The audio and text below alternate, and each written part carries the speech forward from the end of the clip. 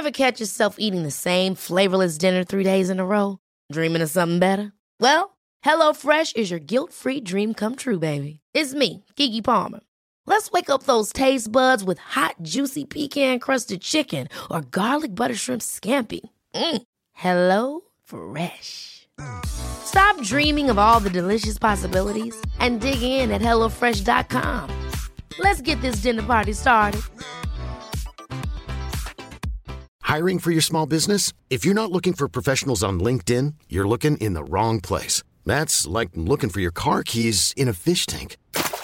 LinkedIn helps you hire professionals you can't find anywhere else, even those who aren't actively searching for a new job but might be open to the perfect role. In a given month, over 70% of LinkedIn users don't even visit other leading job sites. So start looking in the right place. With LinkedIn, you can hire professionals like a professional. Post your free job on linkedin.com/achieve today. Hello and welcome to Cool Canadian History. I'm your host, David Boris. Hello and welcome to Season 3, Episode 20, Hockey, Canadian Identity, and the Summit Series of 1972. And folks, this is also the final episode of Season 3. We will reconvene in September with Episode 1 of Season 4 and a whole new season of awesome, cool Canadian history. But for today, hockey has always played a central role in efforts to forge a Canadian identity. While today it is still Canada's most popular sport, it is doubtful if it means as much as it once did. For there was a time when a Red Army challenged Canada's domination of her sport, and a simple hockey tournament became the battleground for the Cold War. Today's book recommendation is Canada's Game, Hockey and Identity, edited by Andrew Holman and published by McGill Queen's Press in 2009. This book is a series of essays by Canadian scholars from across the country exploring all facets of the game's meaning to Canadians and posing thought-provoking questions about the game's place in a modern Canadian nation. It is well worth the read. Okay, so we need to set the stage for a discussion of hockey and sport policy in Canada by examining what was going on culturally in Canada in the 1950s. You see, in the aftermath of the Second World War, many Canadians became concerned about various aspects of Canadian identity as the country seemed to be moving closer and closer into the shadow and the influence of the United States of America, while moving farther and farther from the traditional bosom of Great Britain. As part of this move, many Canadian politicians and commentators became increasingly concerned about what was deemed mass culture, pop culture, or even sometimes referred to as low culture that was spilling across the border and being consumed by Canadians. This mass culture took many forms: comic books, radio programs, American television programs, westerns, and soap operas were of particular concern. American movies, like gangster and horror films, caused some of the most consternation, and American music, specifically Elvis Presley's shaking hips. These are all just examples of this type of American mass culture or pop culture that was becoming more and more popular amongst Canadians, while eliciting growing fears amongst Canadian politicians, religious leaders, social commentators that Canadian youth and Canadian identity in general were becoming watered down or even too, dare I say it, Americanized. The 1950s thus saw a widespread concerted effort by successive Canadian governments to create programs that both protected and promoted Canadian culture. Wrapped up in discussions of culture were, of course, Canadian sport. Two things seem to be woven into discussions of sport in Canada. Firstly, there were fears that young Canadians were declining in their physical fitness, something that could very well lead to the Soviets and other communist countries getting an edge, not just in competition, but perhaps in war as well. Secondly, and certainly related to the former point, Canadian athletes were not very successful in international sporting competitions. For instance, the Soviet hockey team had regularly beaten Canada at a number of international sporting events throughout the 50s. Perhaps equally shocking was our results at the 1960 Summer and Winter Olympics. Yes, they happened in the same year, where we received 1 medal in the Summer Games in Rome and 4 medals in the Winter Games in the United States. Again, one needs to consider the influence on the Cold War on all of this rhetoric. Every sporting event that was seen internationally played out as a test of character and strength between the Western democracies and the Eastern communist nations. Even future Prime Minister Lester B. Pearson, who played both lacrosse and hockey growing up, spoke up in the House of Commons and said, "The communists use international sport as they use everything else for the advancement of prestige and political purposes. It is a matter of some consequence that we in Canada should do what we can to develop and regain the prestige we once had." Now, the first serious legislation passed in regards to these growing concerns about Canadian athletics was known as Bill C-131, pushed through Parliament by Prime Minister Diefenbaker's Conservatives in 1961. This was intended to be a bill that funneled more subsidies into promoting Canadian athletes with a particular eye towards international competition, though bureaucratic red tape and a lack of serious direction continually hampered this program. Sport continued to be a fairly serious topic for politicians throughout the 1960s. By the late 1960s, not only was the Cold War still raging, but Canada was now faced with a resurgent Quebec that was transforming itself economically, politically, and socially. Part of this transformation was a shift in identity and the beginnings of a Quebecois independence movement. In response, Liberal Prime Minister Pierre Trudeau actively sought symbols that could act as unifiers for both the Quebecois and English Canadians. And sport certainly offered that, and in particular, hockey. Pierre Trudeau was the man who famously quoted that Canada's 2 biggest exports were hockey players and cold fronts. One of the major steps Trudeau took was to order a task force to look into how Canada could promote and support hockey in a way that fit his broader goals of national unity. But hockey in Canada was somewhat of a complex beast. During the 1950s, several European countries began to develop fairly serious hockey programs, Czechoslovakia and the Soviet Union leading the way, and the once dominant Canadian international teams suddenly found themselves losing. In 1954, for instance, Canada was shocked when the Toronto Lyndhursts, an amateur team representing Canada at the International Ice Hockey Championships, was beaten in the finals 7-2 by the Soviet Red Army team. Now, the next year, a team from Canada returned, the Penticton Vees, and won 5-0. But for the rest of the decade, these Canadian amateur teams faced stiff competition, particularly from the Soviet Union's Red Army hockey team. By the 1960s, however, the Soviet Union were consistently winning gold at both the Olympics and the International Ice Hockey Championships, threatening Canada's hockey standing abroad. Now, in terms of professional organizations, in the post-war period, both in the NHL and minor league teams, the vast majority of franchises were located in the United States. Now, Montreal and Toronto, of course, had NHL franchises, and Vancouver had the only minor league team. At the same time, the vast majority of players on those teams were Canadian. Something like 80 to 90% of NHL players were Canadian in the 1960s. Now the question around sort of Canadian circles and within Canadian political commentary and sport commentary was, is the sport really ours anymore? It should be noted here that the teams Canada were facing abroad were almost entirely full-time hockey players. You see, the Soviet Red Army team was just that. members of the Soviet military, the Red Army, who spent all their days training to play hockey. Moscow certainly saw hockey, and most international sport, as an important part of its Cold War international policy, proving the East was better than the West.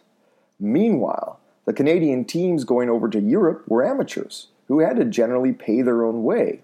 As well, most of the key international hockey events seemed to always take place during the Stanley Cup Finals, making it impossible to put together a Canadian squad of top professionals.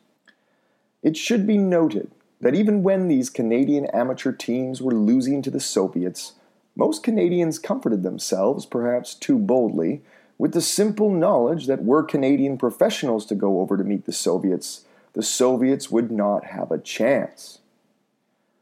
Another shift in hockey made Canadians stop and think about the state of the sport in the late 1960s in relation to their claim on the sport being a crucial part of Canadian identity. You see, in 1967, the NHL expanded into 6 new American cities: the California Seals, Los Angeles Kings, Minnesota North Stars, Philadelphia Flyers, and St. Louis Blues. Vancouver had applied and had been rejected in favor of Philadelphia. In many ways, by the late 1960s, Canadians were the working class of the NHL. These guys were not being paid the equivalent of millions today. Many of them were average fellows from small Canadian towns who now made their living in the United States, playing for American crowds and earning money for an American league and making lots of money for American team owners. So, we have the rise of Eastern Europe in terms of its interest in hockey, specifically the communist superpower that was the Soviet Union.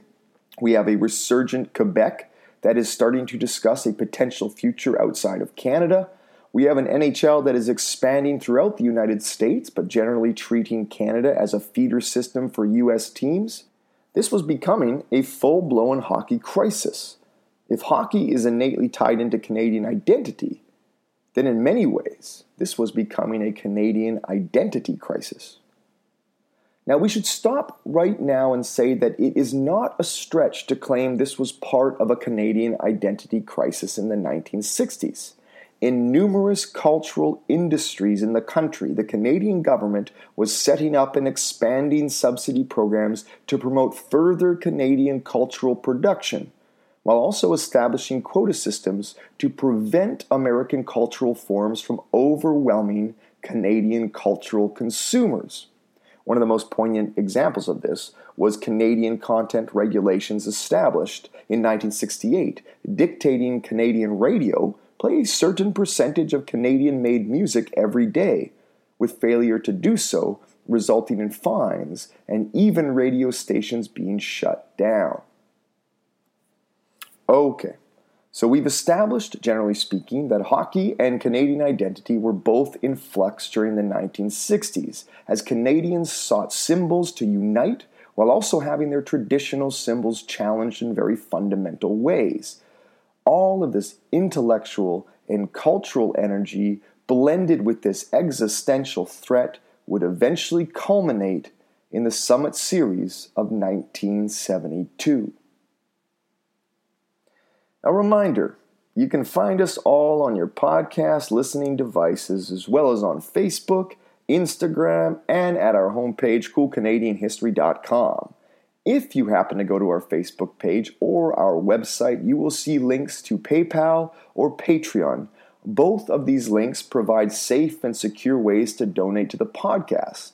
PayPal gives you the opportunity to make a one-time donation, whereas Patreon is kind of interesting because you can make a small donation per episode published. So you could say, I'll donate $1 for every episode that they publish.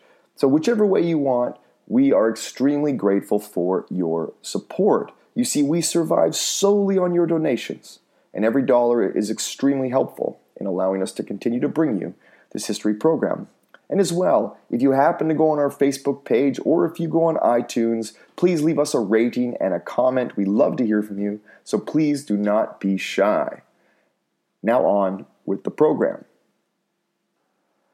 So in this atmosphere of anxiety about Canadian identity in sport, Canadian planners began to reach out to Soviet planners to organize what was going to be a statement match. After much wrangling and nervous hand-wringing and back and forths between Canadian and Soviet planners, an 8-game series was finally agreed upon. 4 games to happen in Canada and 4 to occur in the Soviet Union. Perhaps both sides wanted the option of a tie, lest a nuclear war were to erupt after an unfavorable result. The Soviet Red Army team contained players that are still considered some of the greatest to ever step on the ice, arguably one of the greatest ice hockey goaltenders of all time, then 20-year-old Vladislav Tretiak, also defenseman Alexander Radulin, and the electrifying Valery Kharlamov. There was no doubt that at least a few of these players were equals to many of the Canadians they were about to face.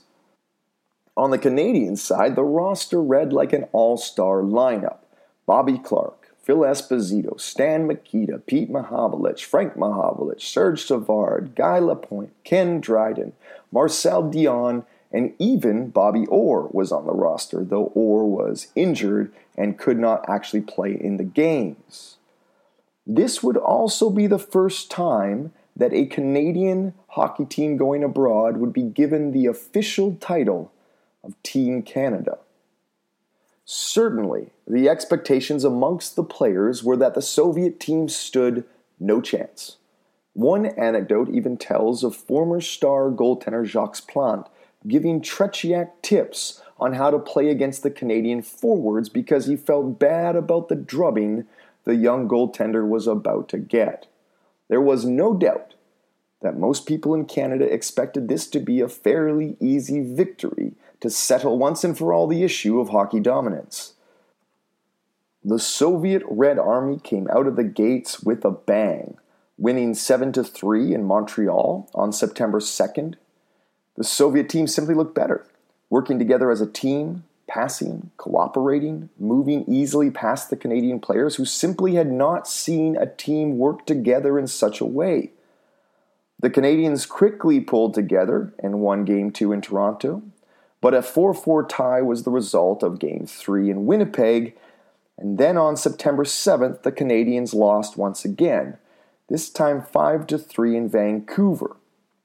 They left the ice to a chorus of boos. The easy victory so many expected had turned into a threat to Canada's position as the preeminent hockey superpower. Let's listen to an interview by Phil Esposito as he's getting off the ice after Game 4. For the people across Canada, we tried. We did our best. And for the people that boo us, geez, all of us guys are really disheartened and we're disillusioned and we're disappointed in some of the people. We cannot believe the bad press we've got, the booing we've gotten in our own buildings. And if the Russians boo their players, if the Russians boo their players like some of the Canadian fans, I'm not saying all of them, some of them booed us, then I'll come back and I'll apologize to each one of the Canadians, but I don't think they will. I'm really disappointed. I am completely disappointed. I cannot believe it. Some of our guys are really down in the dumps. We know, we're trying. What the hell? I mean, we're doing the best we can, and they got a good team, and let's face facts. But it doesn't mean that we're not giving it our 150%, because we certainly are.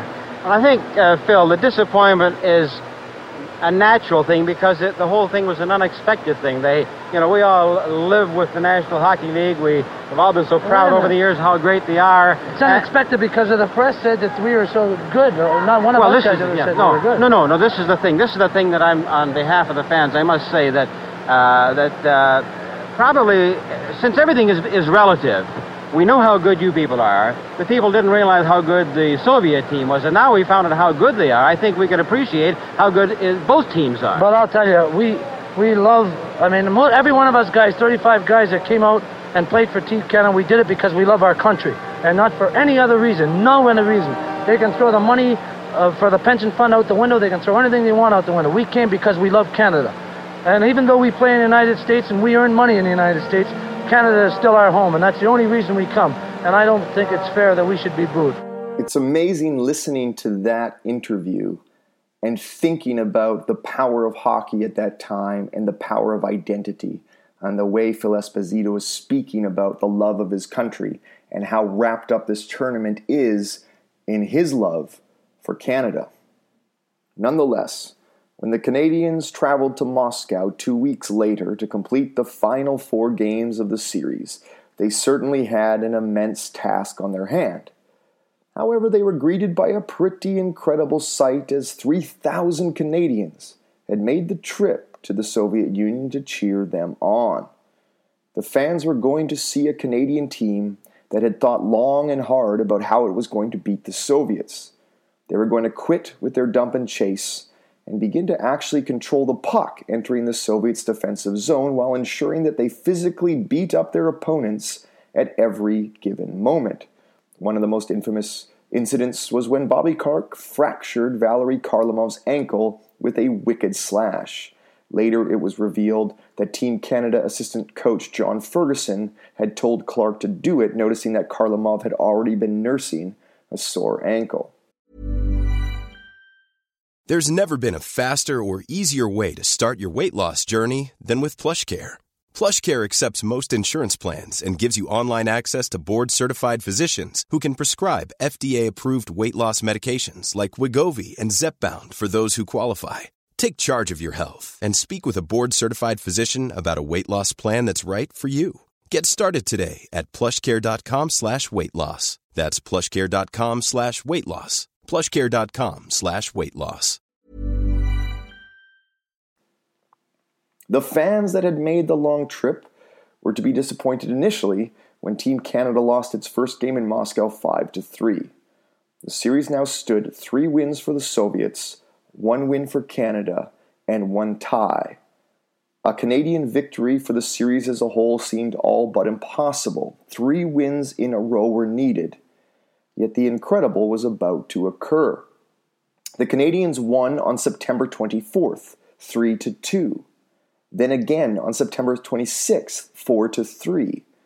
This last game was not only notable for the Canadian victory, in which Paul Henderson had scored the game winner. Remember that name, please, Paul Henderson. But it is also notable for the agreement between the two sides to remove a pair of German ice officials that had been heavily penalizing the Canadians while barely penalizing the Soviets. The Soviets would actually renege on this agreement shortly before Game 8. So the series now stood at 3-3-1 going into the final 8th game. Barring a tie, one team was going to win this series. This final game, played on September 28th, was watched on television by the largest audience in Canadian history and still the largest per capita audience ever in Canadian television history. Controversy once again erupted when the Soviets decided they would not meet at center ice for a ceremony whereby Team Canada officials were going to present the Soviet Union with a ceremonial totem pole. The Soviets were angry at the Canadians' rough play, as well as what they deemed the unfair protest over the officiating. As one Team Canada official put it, the Canadians were going to take this totem pole and bring it to center ice. The Soviets will have to take it or skate around it the entire game. The Soviets chose to accept the token offering of friendship. The game, like the 2 before it, would come down to the wire. The Soviets were leading 5-3 after 2 periods, but the Canadians were able to score 2 in the third to tie it up. Then, with 34 seconds left in the game, Paul Henderson scored one of the most important goals in Canadian hockey history. 1 minute left to go, a 5-5 tie. This is the tie-breaking game. You couldn't get it any closer. Savard at his own blue line, turning around with Pat Stapleton coming out. Stapleton's pass on an open wing, but here's Cournoyer coming up for it. A long shot in off the stick of Esposito. Vasiliev goes back of the net. Cournoyer steals it. A pass in front. Henderson was upended as he tried to shoot it. Here's another shot. Henderson right in. He scores! Henderson! Well, the team pours over the board. They're mobbing Henderson. They're mobbing Henderson. it. And Kenny Dryden, I've never seen a goaltender play that far from one end of the ice to the other, over 200 feet, all the way. The team officials are over the board. Henderson has got to be the hero of the entire nation now. 34-second clip. They got a 6-5 lead. Can they hang on? Well, I'll tell you, you wouldn't ask for anything more. Henderson, if this turns out to be the game-winning goal, will have scored the game winner in the last 3 games of the series. So there you have it. Henderson scores the winning goal in Game 8, and Canada wins the Summit Series. Now, in the aftermath, there was significant criticism of the Canadian style of play. Many of the Soviet players and coaches felt that the Canadians sought to injure them. Even Bobby Hall, who controversially was not allowed to join Team Canada, criticized Team Canada's tactics, stating that the Canadians had set bad examples for Canadian youth playing the game. Regardless, for many Canadians, they had won what was to be their most public Cold War battle. It was a close one, and while Canada could still claim to be the world's greatest hockey power, there was no question that the days of domination were coming to an end. The popularity of the Summit Series led to the creation of the Canada Cup International Ice Hockey Tournament, open to both pros and amateurs, and was first played in 1976. As well, a series of Super Series were organized afterwards between NHL clubs and Soviet clubs. By the 1980s, the first Swedish and Czech players started appearing in the NHL, with Soviet players able to finally join the league in the late 1980s when the Soviet Union collapsed. In terms of hockey, the Summit Series forced many Canadians to rethink how they were preparing and training their players. The more finesse style of the Soviet system started to be studied and soon adopted by various players and coaches, as well as new types of training copied from the Soviet system. In terms of Canadian identity, well, that one is much harder to identify. In the years following, Canada and Canadians continued to champion ice hockey as the quintessential Canadian sport, and most international ice hockey events created a passionate following amongst Canadian hockey fans.